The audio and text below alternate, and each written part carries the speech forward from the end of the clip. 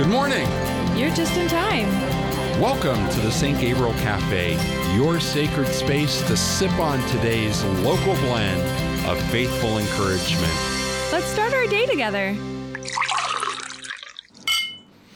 Good morning. Come on in, pull up a chair. I'm Dave Orsborn. And I'm Amanda Miller, and we are so excited to have you with us in the St. Gabriel Café, our live and local morning show. Cam Clutters, our broisto, and today our friends Cara Day from St. Brendan's and Father Michael Donahue from St. Patrick's are in the cafe to talk all things youth ministry. We're excited to have you guys. Good morning, Amanda. Good morning. Can you start us with a prayer? In the name of the Father, the Son, and the Holy Spirit. Amen. Amen. Lord, we praise you and we thank you for another day.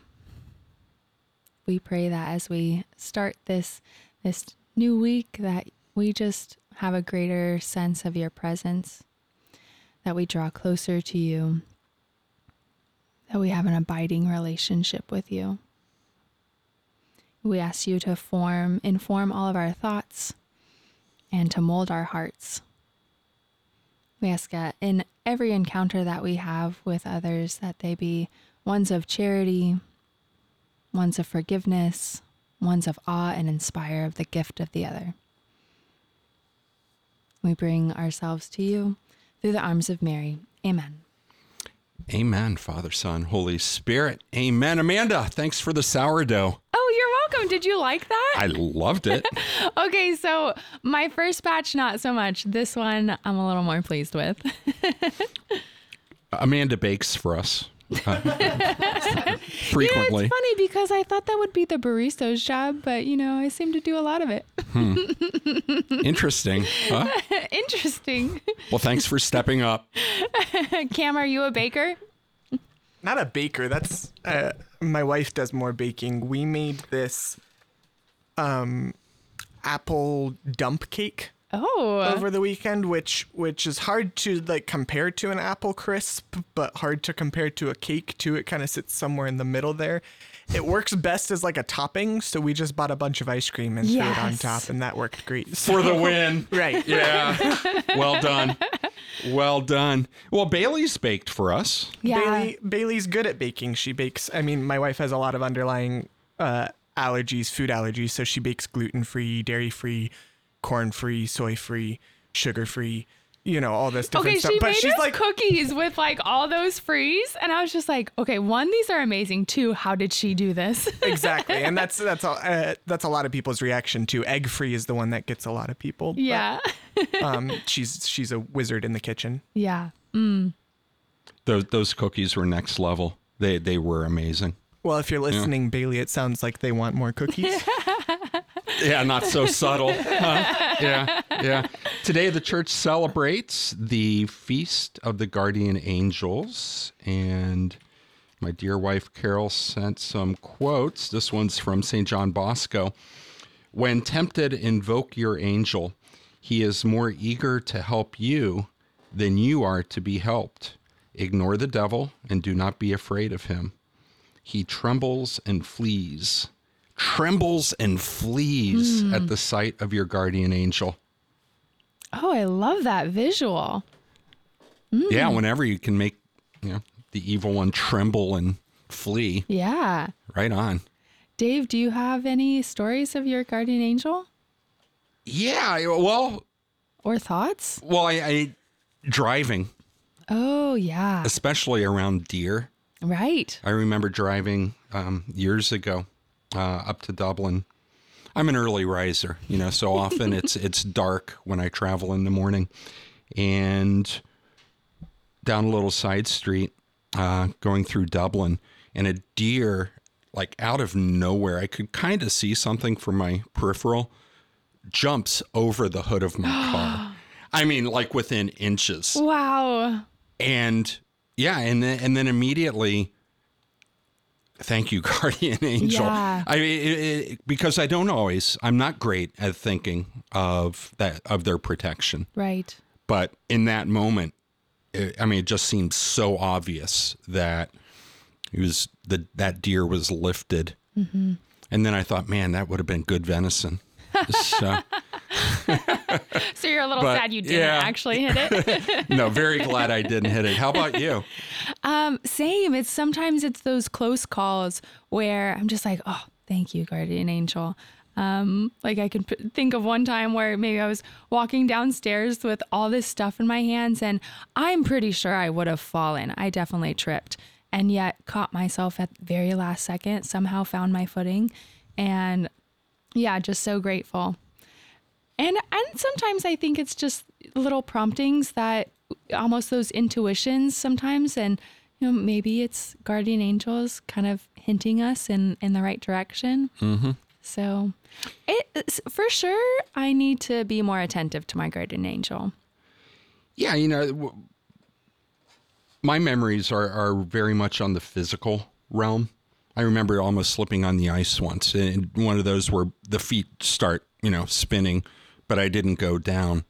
But in the supernatural realm is where so many things are going on that we don't even know about. Right. And that's where I think Don Bosco's quote, is especially, there's a battle going on. Yeah. And take care of us. What about Father, we're going to bring you in. Let's bring you in now to talk about Aquinas and the angels. Good morning, Father Michael. Good morning. Welcome to the St. Gabriel Café. Yeah, thank you for having me on. Yeah, so actually, before we go into the discussion of the angel, I'd like to have both of you introduce yourselves a bit. Newly ordained? That's right. I was just ordained a priest back on May 20th. OP. So, that's right. Dominican priest. Yep. Yeah. Where are you from originally? I'm originally from Fargo, North Dakota. Okay. Yeah. Is it soda or pop? Wow. Oh, you know. I grew up saying pop. Or tonic. Yeah. Pop. Yeah. All right. But now, having lived outside of the Midwest, I also think of it as soda. Okay. Good. Well, welcome to Columbus. Thank you. What does Aquinas have to say on the subject of angels? Yeah, Aquinas has something to say about everything. Oh, he has a lot to say about the angels, especially as I remember as one of my professors put it, because the angels are these pure spirits. They don't have physical bodies or physical matter or anything like that, and yet they're separate from God. They're this great theological playground, so to speak, where we can think about theology and about, say, the anthropology of the human person, but then also about God. And it's like, okay, they exist in this space in between. So these things that we have to apply to, say, God or to about us, we also have to think about how does this apply to the angels? So okay. A lot of the medieval scholastic theologians would, in these sorts of cases, talk about the angels or think through theology and think, okay, this also has to apply to these creatures as well. Mm-hmm. Do you have any good guardian angel stories? Or even not so good? Well, let's aim for good. I'm trying to think. Mostly it's just, it's long been a practice for me, especially when I start driving, to invoke my guardian angel's help, especially growing up in North Dakota, where the winters can be fierce. Yeah. Yep. Kara Day from St. Brendan's. Good morning, Kara. Good morning. It's good to be here. Yeah, thanks for being with us. Tell us about yourself. I'm the youth minister, the high school youth minister at St. Brendan's over in Hilliard. I've been doing that officially just for a few months, but I've been helping with the high school program there this is my 8th year. So it's a gift. I'm also a nurse, so I occasionally work at a pregnancy help center as a nurse. Outstanding. Which is also really fun. So a little bit of both. Tell us about your guardian angel. Well, I was just thinking, speaking of my nursing job, when I work at the pregnancy center, I'm often asking for the guardian angels of these moms and these babies to be with them, to protect them. That's been a really common practice for me in the last couple of years of doing that job, of just getting all the help I can to help these moms and babies and protect them. So you're both pretty new to youth ministry, but you're also pretty young. That's true. So you're fairly close to those that you serve. What are some of the biggest challenges that you think our young people are facing today, and wanted to then take that into the role of youth ministry. So it's just not fun and games, but I mean, you're really there to serve the young people. Mm-hmm. Mm-hmm. Yeah, I mean, I would say the culture and what they're being inundated in and day out, especially on their phones, on social media, impacts them so much. And so really they haven't even gotten a chance to be presented with a Catholic worldview before they've already had their worldview developed by all these other influences in their lives. So oftentimes by the time they're in high school, I feel like I'm doing a lot of like backtracking in a sense on ways that they've already been formed by the world and just the influence of culture, of media especially. Mm-hmm. Father? Yeah, I'd say a very similar sort of thing where they're just facing a culture that is very hostile and trying to tell them how to live or in a certain sense saying that you can live however you want. But then at the same time, if these are Catholic teens, they're also trying to grapple with the faith and like, how does this integrate with my life? They're grappling with these questions, and it can be very confusing at times. And so just to have people in youth ministry who are giving this very strong witness that no, the faith can, and it does make sense, and it can very much be integrated with our lives. That does mean, rejecting certain parts of the culture at times, but just helping them to navigate that and to set a positive example is so key. Were you active in youth ministry as a teenager? Reflecting on this, not so much. I wasn't involved with my parish youth group or anything like that. I don't think it was particularly active. Mm-hmm. There was a small group. I went to a Catholic high school, and so it was some of those friendships that really I found that support in. And then also the example of some of my teachers, especially I was thinking just this morning of my junior and senior religion teacher, where he really set that strong example. He actually kind of started a sort of youth group. And so I remember being positively influenced by that. But then a lot of my formation in the faith as a young adult came when I was in college, when I was at a Newman Center. Mm-hmm. So, where'd you go to college? North Dakota State University in Fargo. Go Bison. Bison. What was that? Like that? Yep. Sorry, folks, you can't see that. It's kind of like, what is that, like Texas A&M it's also? It's like the rock or sign, Texas? but with kind of a forefinger and pinky. Yeah, I think is it UT that has the Longhorns? That's so it. One of my classmates in the order went to UT, and so he does this with the horns spread wide, but the bison the horns are close. Yeah, bison could take a longhorn any day. So then, Father, would you say that's kind of more so where your faith really took root and formation? Was at your Newman Center? Mm-hmm. Okay. Yeah. Because I think it was right about when I was a senior in high school that I really started to take the faith seriously. But then it was, in college where it's actually like grappling with all of these things, figuring out how it all fits together, and then relying on the strong community of the Newman Center at NDSU. Mm-hmm. Kara, were you in youth group as a youngin'? In some ways, yeah. I actually, so even though I was raised Catholic, I got connected to kind of a Protestant youth group my freshman year of high school. And that was actually a huge gift to me because even though I grew up Catholic, I had never really met someone who said they believed in Jesus and their life looked different because of it. I had never met someone who was authentically living out their faith. And was this because friends of yours were going to this youth group? Yeah, I just had some friends going to. I went to a public high school, so it was kind of associated with my public high school. And so I started going, and it was such a gift. I really heard the gospel for the first time, and so then I was really involved in that throughout high school. And so it was actually kind of an interesting time where if someone would have asked me if I was Catholic, I'm not sure if I would have said yes. I was kind of grappling with those questions. I was, thinking, am I Catholic? What does it mean to be Catholic? I'm not really sure. And it wasn't until I started meeting some people similar to you, Father, my senior year of high school. So at the very end, I started to meet some Catholics who seemed to really know Jesus the way that my Protestant friends did. And that was the game changer for me. So from there, kind of my senior year started getting involved in some Catholic youth ministry, but I've been involved in it ever since senior year. So yeah, it was a little interesting at first, not super involved, and I, not because I wasn't interested. I think I was searching, I was seeking for something like that, and no one ever invited me, or I never heard of anything that actually had, like you were mentioning, Father, someone who was an actual witness of the faith to me growing up. Mm-hmm. Now, each of you then, so youth ministry, for our friends that don't know how, let's just talk for a few minutes about the structure. So you are the youth directors, right? Mm-hmm. And then you have a core team around you. Are these young adults or older high school students? For us at St. Brendan's, it is young adults. So I lead a team of, we've got a pretty big team of 16 other young adults with me. Some of them are in college. Some of them have recently graduated from college, but all relatively young, friends that I've met when I was in college, or from working up at Damascus, or just different things like that.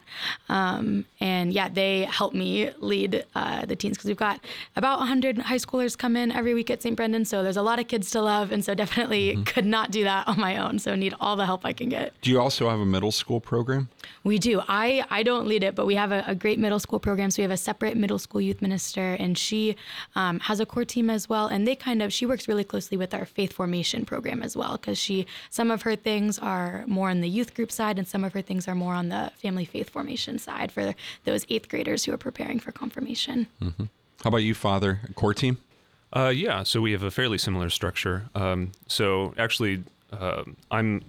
directing both the high school and the junior high youth ministry. So for the high school youth ministry, we have a core team of young adults. If I'm remembering correctly, we have 9 young adults, and then we have a few Dominican sisters who also help out. And then I have another assistant who he and I coordinate everything. So it's these young adults who put in a lot of the work of just being with the teens on those Tuesday nights and everything like that. But then for the junior high, what we actually have is what we call the servants team. So it's juniors and seniors in high school who then help me in running everything for the 6th through the 8th graders. Father Michael Donahue and Cara Day are in the cafe with Amanda and me this morning talking about youth ministry. Do you get a mix, I think probably you do, of the kids that really want to be there and the ones that are told to go? Perhaps. I haven't really encountered too many of the kids who are just like, I don't want to be here yet. It seems like most of the kids are like, they want to be there, at least, if anything, just for the social aspect, to be able to see their friends and everything like that. But I think it's just a very good group at St. Patrick's. They're very intentional about it. Yeah. Well, and St. Patrick's draws from all over the city also. Mm-hmm. So these are really a lot of the families that are at St. Pat's to begin with are intentionally traveling to go to St. Pat's, and that flows over then into their children, right? And so that, for a lot of the young people, that is their place of fellowship with other young people. Exactly. Yeah. How about you, Cara? What's your experience with the kids that show up? Do they want to be there? Yeah, I think at St. Brendan's, we are in a really unique spot where a lot of the teens really are excited to be there. And there is definitely, a really strong culture of, this is my community. This is where I want to be on a Sunday night. This is what I want to be doing with my life. And of course, one thing that is a gift about St. Brendan's is our teens, my leadership teens. So my high schoolers who are leaders, a lot of them are very evangelistic. So we have new people coming to St. Brendan's youth group every single week, which is amazing. So some of them might be a little more hesitant on entering into things if they're coming around for the first time. But usually, I was actually just reflecting on this after youth group last night, was what a gift it is that the kids who want to act like they're maybe too cool for what's going on or don't want to enter in are actually largely in the minority, whereas a lot of high schoolers express the feeling of, I don't want to, sing at school mass or something like that because people will look at me or something. When they're at the Vine, when they're at St. Brendan's youth group, it's almost reversed where the kids who aren't engaging and aren't participating are almost the ones who everyone's like, what's going on with them? Because there really is just this overwhelming majority of the kids who really do want to be there. They're hungry for it. They're really eager. So, Kara, you mentioned that you're just sharing this desire that the kids seem to have and this excitement. And that's really where they want to be. Mm-hmm.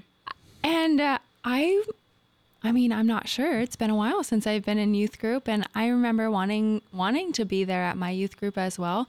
But my youth group had a couple of kids where for sure, they were just kind of resistant to the fact of being there. And so just in terms of building a youth ministry group, why do you think maybe there's that particular spark to some of them? What really brings that desire for kids to really want to be there? Yeah, I think a few things. I mean, there's things we do naturally in like the programming of the night. You know, we start with the pretty soft entry. We're eating dinner, we're hanging out, playing games, things like that. And even, you know, things like the games actually do have purpose and meaning. You know, it's not just silly stuff, but actually when they get outside of their comfort zone a little bit and are participating in a game, it can teach them like, wow, being at church can be fun. I can actually have fun here, and being Catholic doesn't have to be boring. And so even, you know, easing into the night that way is really helpful for them. As well as I think at the Vine at St. Brendan's in particular, we have just really emphasize the importance of making this a community, that this isn't just kind of a drop and go thing that you come to on Sunday nights and then you're done. But the teens are really empowered to form close friendships with each other and spend time together outside of youth group. And so when they're coming together on Sunday nights, it really is this familial feeling of, you know, these are my people, these are the other high schoolers who I'm pursuing the faith with. So yeah, I think really that community aspect has been important too.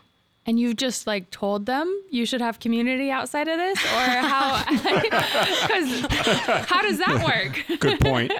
Yeah. I mean, it's definitely. I mean, like I said, this is my 8th year with the Vine, which is what we call the youth group at St. Brendan's, and so it's taken a while to get to where we are now. And so, you know, I think it definitely has looked like me encouraging them in the areas of community. But it's also looked like doing it with them. You know, I know a lot of the boys will get together and play basketball on Wednesday nights, or I'll meet at Panera with some of my core team and the girls and hang out and chat.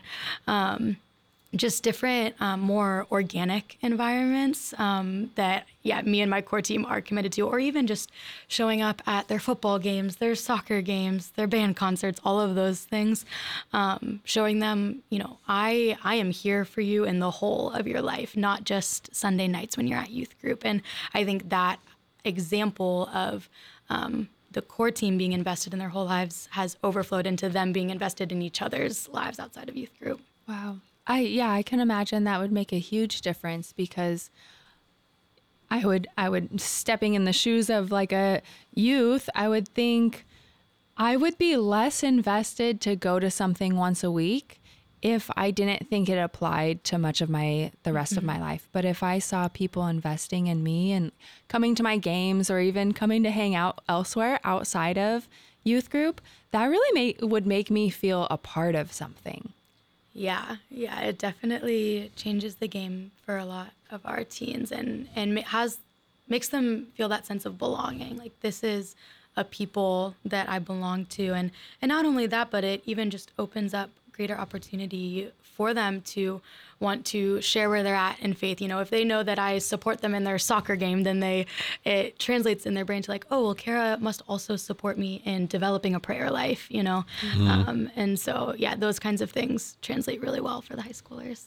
That's beautiful. Kara Day, Father Michael Donahue, Father's from St. Pat's, Kara's from St. Brendan's, and we're talking about youth ministry. Kara, you had mentioned going to a Protestant group when you were in high school. Mm-hmm. Is there a mix in your youth groups between Catholics, non-Catholics? I don't think I've encountered any Protestants, actually, now that I think about it. Yeah, and I'm just thinking of all the registration data that I've accumulated. I think everybody who's coming is Catholic. Or at least they're saying that they are. Kara? Yeah, I mentioned this a little earlier. I think our my high school leaders are really invested in inviting new people to youth group. And so last year, actually, we had this statistic that 20% of the kids who were coming to the Vine were not raised Catholic, were not Catholic. Wow. 20%. That is a big percent. Yes. So we actually, I would say that's also something that's pretty unique about St. Brendan's right now is that we have a lot of Protestants or not even necessarily Protestants, but whether they clicked, they like kind Just of unchurched. Yeah, unchurched, atheist or something else. And yeah, so we actually have a pretty substantial number of kids who are not Catholic and come into a Catholic youth group. And we definitely don't shy away from the fact that we're Catholic. We teach the doctrines of the church. We have Eucharistic adoration every single week at youth group. And so it's definitely, we're not hiding the fact that we're Catholic, but we've got all these kids coming back week after week. And actually, this is an amazing recent glory story from just last night at youth group. Our talk topic was on the Eucharist, and we were talking about it. And at the end of the night, I was closing out the night, and I just made an announcement. If any of you have been coming around to the Vine and have come to know and believe in Jesus' presence in the Eucharist and you're interested in learning more about becoming Catholic, come talk to me after. And I had 5 different high schoolers come up and tell me they want to become Catholic last night, which is amazing. So yeah, we definitely, that's something very specific at St. Brendan's, that we've got a lot of non-Catholic kids coming to youth group, which is great. Well, Kara, I would imagine that's also due to the graces, because you just said that you guys have exposition every week at youth group. Yes, which is the greatest gift. I'm very thankful to Father Bob That's for letting amazing. us do that. Yeah, I mean, when Jesus is allowed to be exposed and work in hearts in that way, I really do think it makes a huge difference. Absolutely. That's beautiful. And so much credit has to go to the high schoolers to invite friends into this environment that Absolutely. it is so foreign, right? I mean, because it isn't just fun and games. It is a great place to hang out, and it's a lot of fun. But for them to even be open to hear the gospel, to hear the good news, just says a lot about where their hearts are, that there's a yearning. Yeah. Our teens are amazing. I've been mentioning, so we have what we call our high school leadership team. We call them our high school Vine missionaries. And so those are our teens who, kind of similar to you, Father, maybe the ones who help with middle school, the ones who are sold out, who want to really live their lives and for Jesus and live out their faith in high school. And so we even started a few years ago, we call it high school missionary formation. So they come and they learn more skill sets of like, okay, what does it actually look like to reach out to the people in my school, on my sports team, my coworkers? And so I think that has been huge in empowering them to really, take on this idea of I am a missionary disciple, and the other kids in my school and my sports teams, they deserve to know the gospel that I have come to know. So yeah, they all credit to them. I agree. They're inviting all their friends to youth group. That's fantastic. Now, I would imagine that these same high schoolers are also leaders in their schools. Definitely. Yeah. Yeah, a lot of them are strong leaders in a lot of different ways, whether it's in the, student government, whether it's on their sports teams, in their, theater or band or anything that they're involved in. A lot of them really take on the mentality of, I'm here to love the people in my proximity. So that's outstanding. Now, Father, at St. Pat's, the Eucharist as well, right? You have Holy Hour or some fraction of that, right, as a part of the evening, but then also confessions. Are you still hearing confessions? That's right. Yeah. So the youth nights are about 2 hours long, and so usually at the start of the second half, we have about half an hour or so of adoration, And then immediately after exposing the Blessed Sacrament, I hop in the confessional. And then there's another priest on the other side. Because you really can't talk about St. Pat's without bringing confession into it, right? Right. It's one of the most beautiful things of being a priest and being at St. Patrick's is being able to hear the confessions. Yeah. Well, and that the high schoolers are so open to it, to participate fully in the life of the church. For your adoration time, is it silent, or do you bring in praise and worship, or how do you approach it? So far, it's been silent, though. Again, I've only just arrived at St. Patrick's 3 months ago, so and I'm only a month into the regular youth ministry program. So, so far, just giving them that time for silence, that time for prayer with our Lord. We'll see if I change things in the future.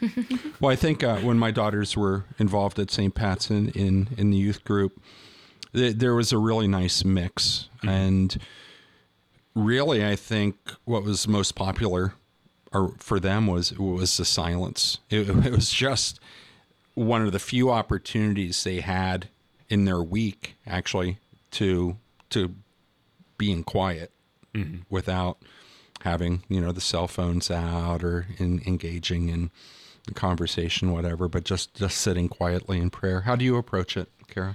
I would say we do both. We tend more towards the praise and worship side, I would say, but definitely within that, even if we are going to have praise and worship during the time of adoration, we'll take some time for silence too, because like you said, it is crucial for the teens to just have a moment to be silent before the Lord. And because they don't get that very often, especially when they can always, numb the silence with their phones. So yeah, we definitely, we love to have worship during adoration every week.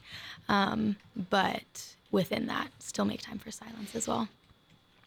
But even the role of music for a young person to recognize that music can be worship, right? And just not, I won't call out any pop artists because I don't know so many. but to know that you can raise your voices in praise and make it a part. And I would imagine that's also then something that they bring back into, make their playlists or, turn to on Spotify. So yeah, a lot of them have been excited to tell me about their worship playlist on Spotify. So it's really nice. Outstanding. We're with Kara Day and Father Michael Donahue here in the St. Gabriel Café. We're going to refill our mugs and come back. When we do, I'd like to talk about the parents' role and how parents can encourage their teens to come. Stay with us.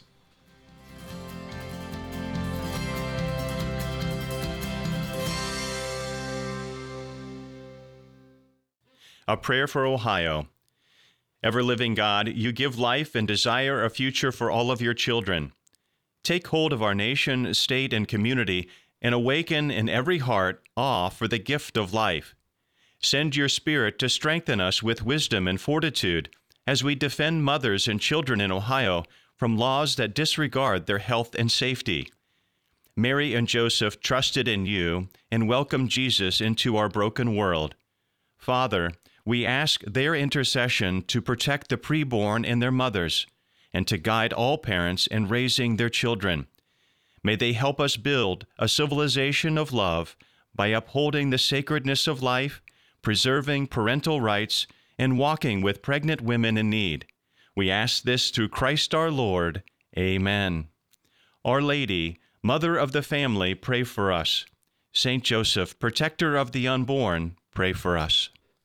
Do you have a minute for lasting happiness?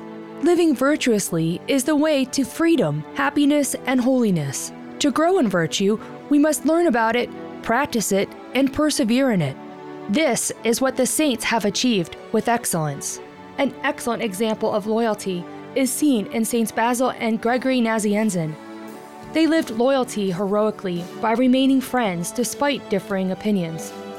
Basil and Gregory became close friends in school and later became bishops.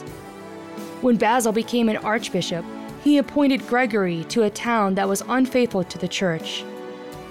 This caused Gregory great grief and conflict, but he forgave Basil. Together, they grew in holiness and remained loyal to Christ. let us ask Saints Basil and Gregory to pray for us, that we too may grow in loyalty. Educate yourself in virtue. Learn more at educationinvirtue.com. I'm Lori Kroc, and this is a Holy and Healthy Minute.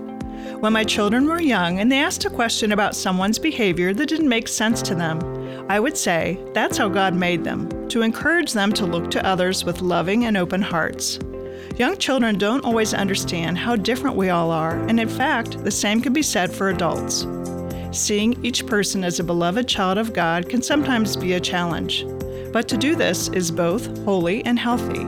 From 1 Peter chapter 4, above all, let your love for one another be intense, because love covers over a multitude of sins. This scripture passage reminds me that loving my neighbor not only helps others, but it also helps me, a sinner, to grow in God's grace. Let us pray. Dearest Jesus, help us to meet people where they are with patience and love, and to see them as your beloved children, despite our differences. Amen.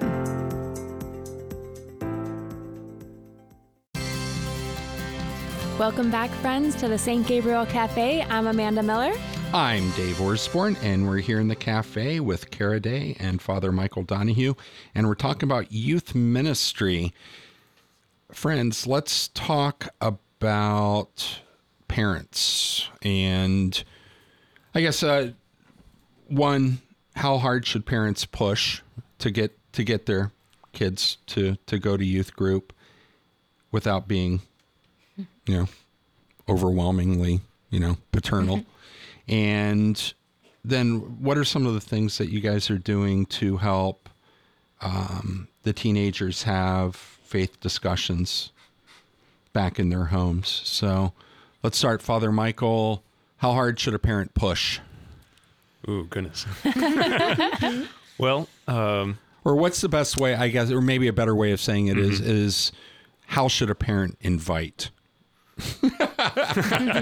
Yeah, I like that question. I think they should definitely encourage, especially, and this is, I think, just part of the culture at St. Patrick's, where all of these families, I think, are very intentionally trying to live out the faith. And so these parents, a lot of the parents of the kids are people who I see either throughout the week or on Sundays. I'm seeing these families regularly.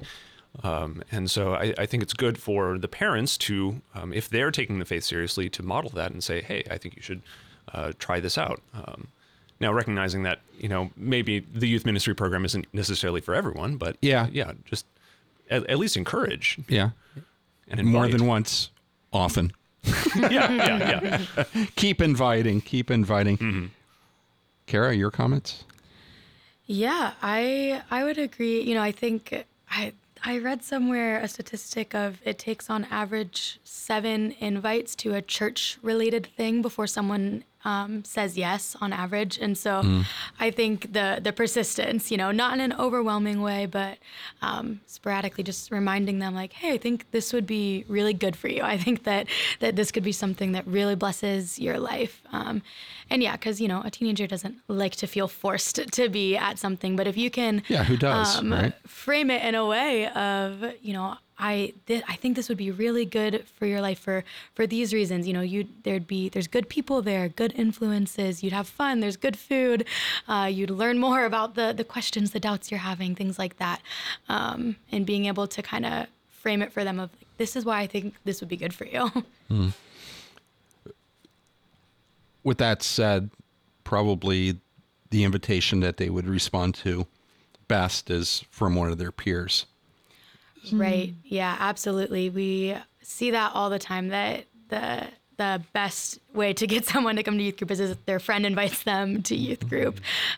So we really make an emphasis at St. Brendan's to empower our teens who have encountered Jesus, who are trying to live out their faith, really walking them through the process of, okay, what does it look like to invite a friend to youth group, and how do we be bold in that? Because a lot of them, they are filled with this conviction of, wow, what I've experienced is so good. The love that I've experienced from God is so good. And then helping them translate that to other people at my school deserve to experience that too.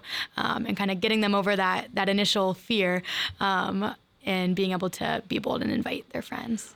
Well, and you've talked about bringing it back into their schools, but how about their homes? Yeah, that is something we see a lot too. One thing I even love is a lot of them will start bringing their younger siblings when they get into high school and things like that, really being leaders in that way where, as an older sibling, you can kind of just be like, all right, get in the car, we're going to youth group, be a little more pushy with your siblings sometimes than your friends at school. But with the parents too, for us at St. Brendan's, I see that often that these kids are kind of on fire for their faith, and they're maybe going back into homes that aren't so much. And so being able to have conversations with their parents, even having them ask their parents, like, can we start going to mass every single week? Things like that, having the high schooler initiate some of those conversations about participation in the sacraments, especially. Do you have any stories on how parents respond to that? I mean, ones that may not be so engaged at all in their faith, where their teenagers witness. Yeah, I think I've seen both ends, in the sense of I've definitely seen parents who almost become, I don't know if it's they're feeling convicted and don't know how to respond appropriately, where they almost kind of shrink away in shame from the idea that their kid might be more on fire for the faith than them. But on the opposite, I've also seen parents really rise to the call. And, I've got, there's a group of high schoolers right now going to 6:30 a.m. mass with me before school, just one day a week. And some of the kids who are coming can't drive yet. And so their parents are driving them to 6:30 a.m. mass, parents who might not want to be, getting up that early. But I've seen them kind of rise to the call of, okay, if my kid is asking for a ride to mass before school, I'm gonna do it. And so definitely, yes, seen them respond in a really positive way as well. Mm-hmm. Have you had parents react strongly the other way, where they're concerned that their child is getting involved in something that's faith-based, especially the ones that aren't Catholic? Oh, sure. Like the parents of the non-Catholic kids. Definitely. And, that is something, as the youth minister, I am starting to field some phone calls and emails from parents who just kind of want to know, what this is about, what their kid is coming to and everything. And so, but I have found, by just actually having a conversation with them, we can usually mitigate a lot of those strong feelings and emotions. Just explaining to them, what we do at youth group, what we believe, what their kid is experiencing, because parents definitely have the right to be informed of what's going on. And then and just encouraging them, if they're seeing positive impact in their kids' lives from them coming to youth group, why not let them keep coming? So even with things like our retreats, just, encouraging them, like, what's the worst that could happen if you let them come on this retreat? Right. So. Kara Day and Father Michael Donahue in the St. Gabriel Café talking about youth ministry. Cliques are big in high school years. Just smaller groups form. How do you approach that when you see a clique forming that may exclude, other teenagers? I mean, that has to happen quite a bit.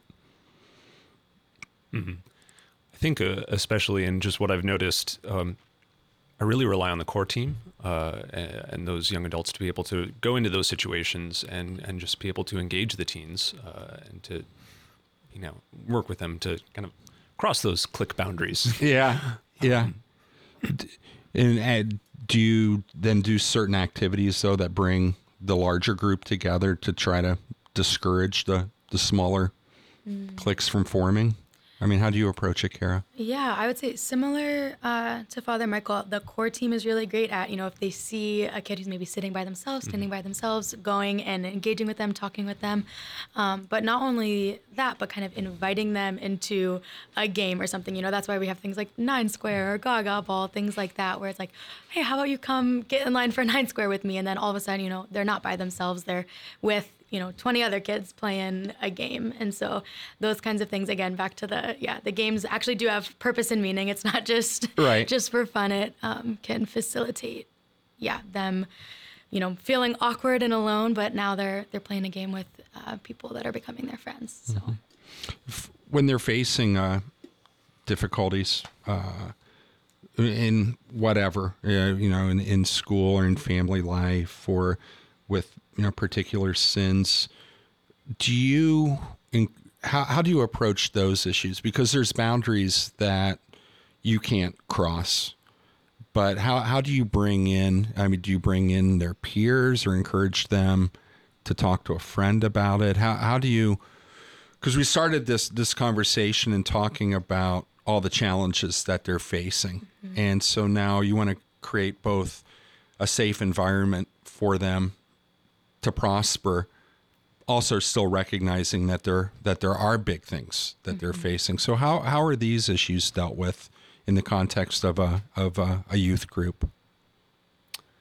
Well, for one, if you have that sense of community there, then I think the teens know that if I'm going through something, I can bring it up with somebody else, either with one of my friends or with one of the core team members, or at St. Patrick's with one of the sisters, or with me as the priest. Mm-hmm. Or if these kids are going through stuff, they're struggling with stuff, just the fact that we have confession available and they're able to go to confession and to receive the strength of that grace. I think all of these things together really give them that space to tackle these difficult things. Similar, Kara? Similar, yeah. I would say our teens are pretty, comfortable with the idea that, okay, these are people I can trust, that I can talk to, who want to help me maybe see things I'm not seeing and work through this within the lens of my faith. And so even, we see at the end of youth group, youth group ends at 8:30, but I would say from about 8:30 to 9 every day, the gym where everyone still is almost just full of little conversations happening of teens wanting to chat with, whether it's a core team member or a friend, to check in on how they're doing and what's going on. So,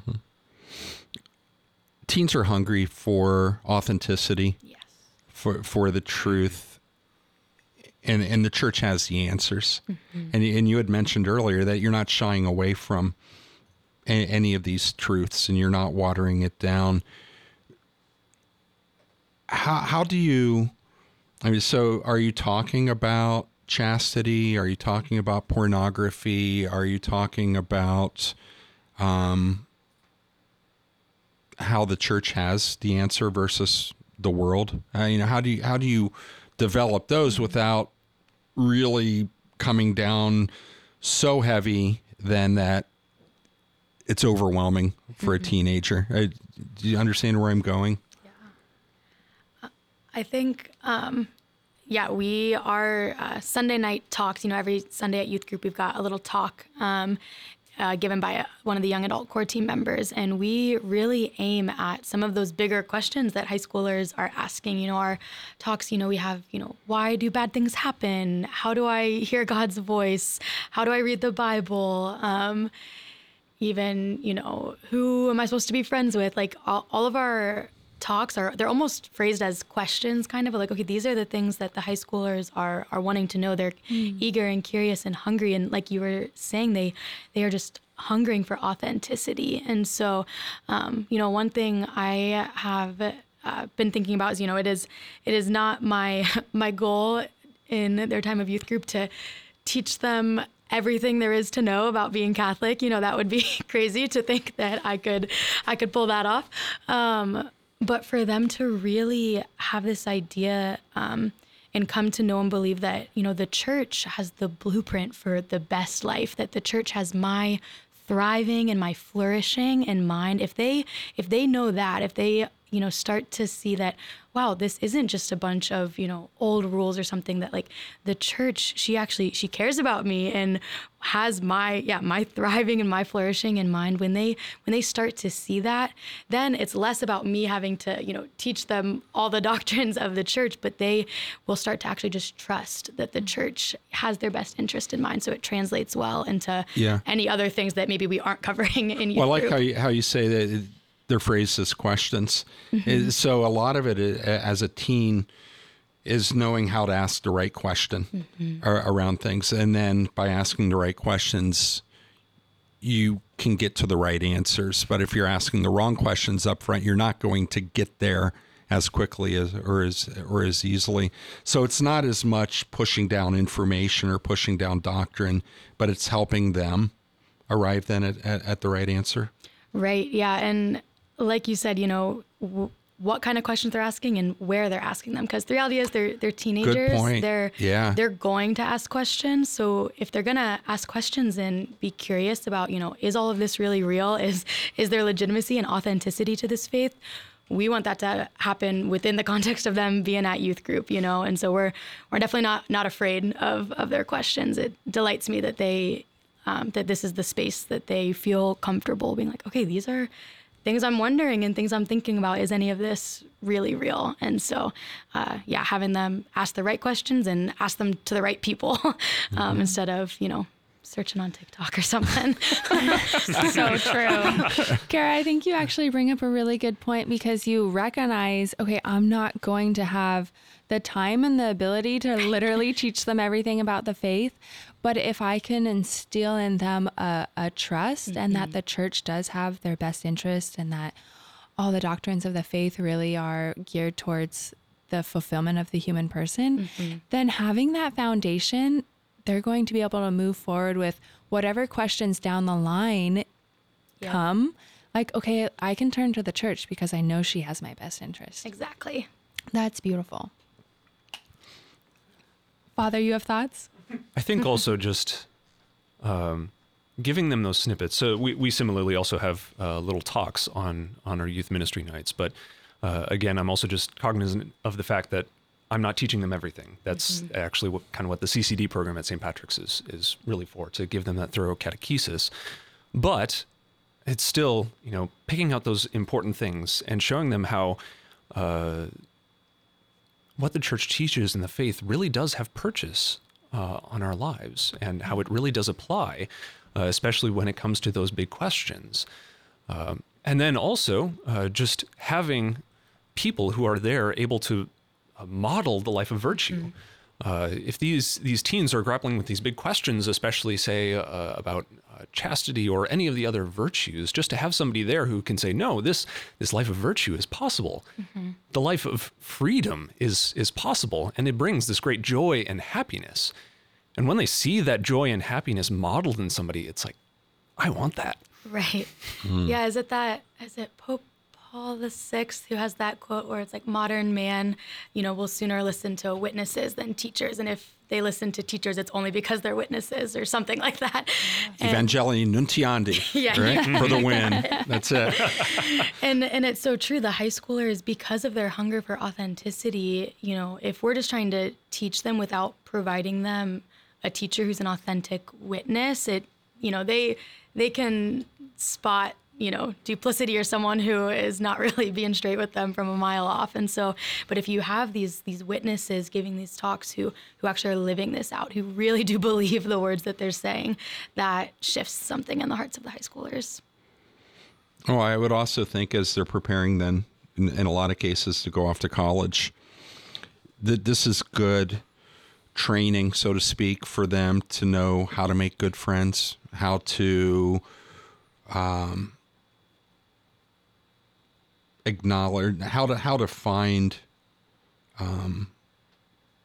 just healthy relationships as they go out on their own for the first time, and to recognize maybe that duplicity in others before they get into these young adult situations on their own, away from home and away from the support that they've had. What are some of the biggest fears that they're encountering now as they're getting ready to leave high school?